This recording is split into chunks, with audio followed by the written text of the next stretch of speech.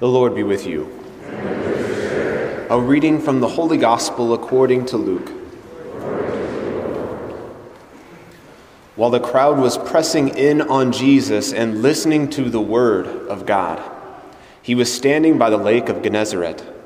He saw two boats there alongside the lake. The fishermen had disembarked and were washing their nets. Getting into one of the boats, the one belonging to Simon, he asked him to put out a short distance from the shore. Then he sat down and taught the crowds from the boat.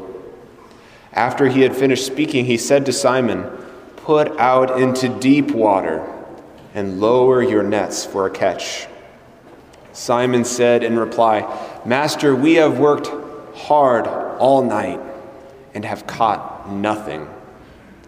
But at your command I will lower the nets." When they had done this, they caught a great number of fish, and their nets were tearing. They signaled to their partners in the other boat to come to help them. They came and filled both boats, so that the boats were in danger of sinking. When Simon Peter saw this, he fell at the knees of Jesus and said, "Depart from me, Lord, for I am a sinful man." For astonishment at the catch of fish they had made seized him and all those with him, and likewise James and John, the sons of Zebedee, who were partners of Simon. Jesus said to Simon, "Do not be afraid. From now on you will be catching men." When they brought their boats to the shore, they left everything and followed him. The Gospel of the Lord. Praise to you, Lord Jesus Christ.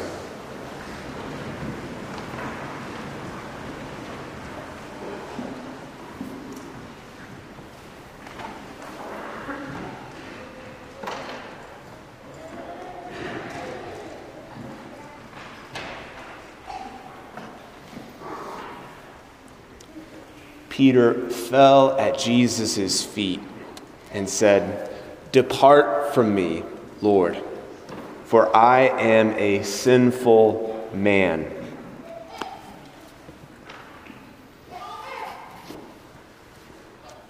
All of us have failures and areas of weakness, but not all of us go on to be redeemed.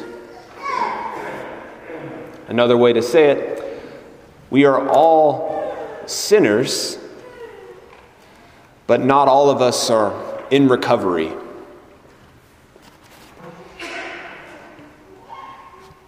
I don't know if you've ever known someone that's gone through AA or one of the 12-step programs that there are, but I'm a huge fan because I've seen the fruit of these programs in the lives of many. A priest mentor of mine has gone through recovery, and talking to him and to others that I know that have been in recovery is like a breath of fresh air, because they don't put on a facade. They don't try to pretend that they don't have a past, and they don't try to pretend that they still have an area of weakness in their life. They are amazingly transparent, and they lead with their weakness. And it gives other people permission to lean into their areas of weakness and to seek help in recovery themselves. Maybe not all of us here struggle with alcohol or another substance addiction, but we all have areas of addiction. Our go-to sins are our addiction, and we are all in need of recovery. Jesus did not come to seek the healthy and the righteous. He came to seek out the sinners. He came as a doctor seeking out the sick. And unless we're sick, we don't need a doctor. Unless we are sinners, we don't need a Savior. And we don't need Jesus, and we certainly don't need to be here every Sunday morning. Jesus has come to heal us. Jesus, as we see in the gospel, has come into our boat. He's come into our life. He is here, and he is extending an invitation. Will you put out into the deep? Will you do something that doesn't even necessarily make sense? Will you reveal your area of weakness? In my life and in the life of these people that have gone through recovery, they don't say, they lead with the fact that they tried to do it their way and they weren't able to do it. And this is the first step of the 12 steps, to recognize that I'm powerless over this thing, and I cannot manage this area of my life by myself. I need someone else. We as Catholics have an incredible opportunity to do this in multiple ways. First and foremost, unless we're willing to admit it to God in our own time of private prayer, we probably won't receive the recovery that we need. To be honest with the Lord, Lord, I cannot, but you can. For us as priests, it's always super humbling because we recognize so often how poor we are before the situation that the Lord puts us in. And it's precisely when we think we don't have what it takes, and it's precisely when we're feeling at our lowest and in our weakness, that the Lord bears the most fruit. How many priests I've talked to have said, after preaching a homily, wow, that was a flop. Let's get to the creed. Let's move on to the next thing because I don't even want to think about how bad that homily went. And then it's after that Mass that people come up to that priest and say, Father, that was the best homily I've ever heard. It hit me in such an incredible way. The Holy Spirit was speaking through you. You've changed my life. And it's like, oh my goodness. I had nothing to do with that. That was all of the Holy Spirit. And then there are other moments when we as priests, in our arrogance and our pride, we sit down and we're like, man, I crushed that. And after Mass, nothing. No feedback.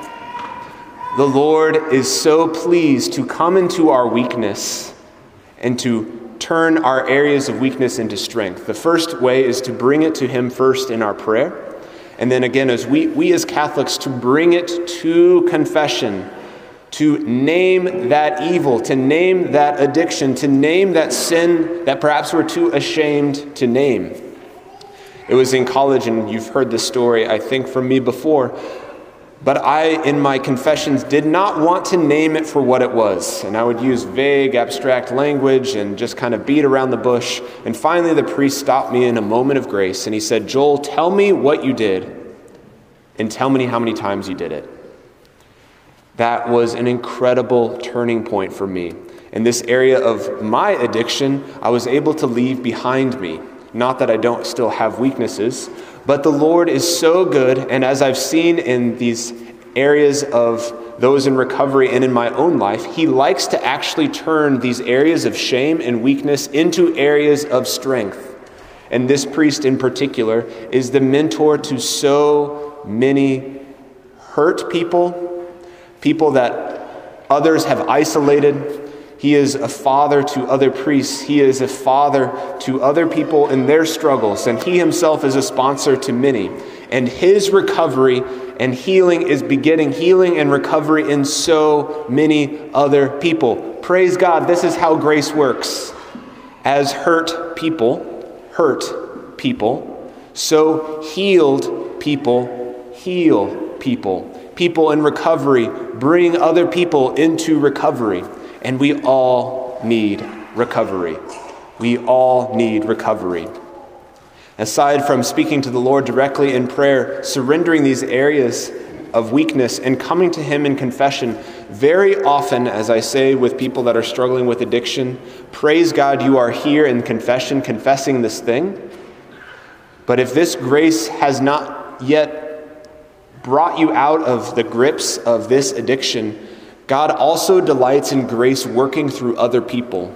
So maybe it is time to seek out a group of accountability, or at least one other man or woman that is going through similar things that can hold you accountable or that can support you. Because the Lord delights in bringing healing also through other people. Jesus is here and he wants to bring healing to us. We have to make the choice to put out into deep water, into that uncomfortable area, and to acknowledge, I am powerless over this. I cannot manage it myself. It's as though I've been fishing all night and have caught nothing, even though I have the skills that I think I need to deal with this area. Jesus, you are healer. You are Savior. You are the divine physician. Jesus, we are in need of recovery in a desperate way. Jesus, bring healing into these areas of darkness and shame in my life. Jesus, help me to have the courage to put out into deep water because I know you are good and I know you are faithful, even though I might not be able to feel it right now. Jesus, as you come into me, body, blood, soul, and divinity in this Eucharist, give me the courage to move from an unrepentant sinner, a sinner in denial, to a sinner in recovery.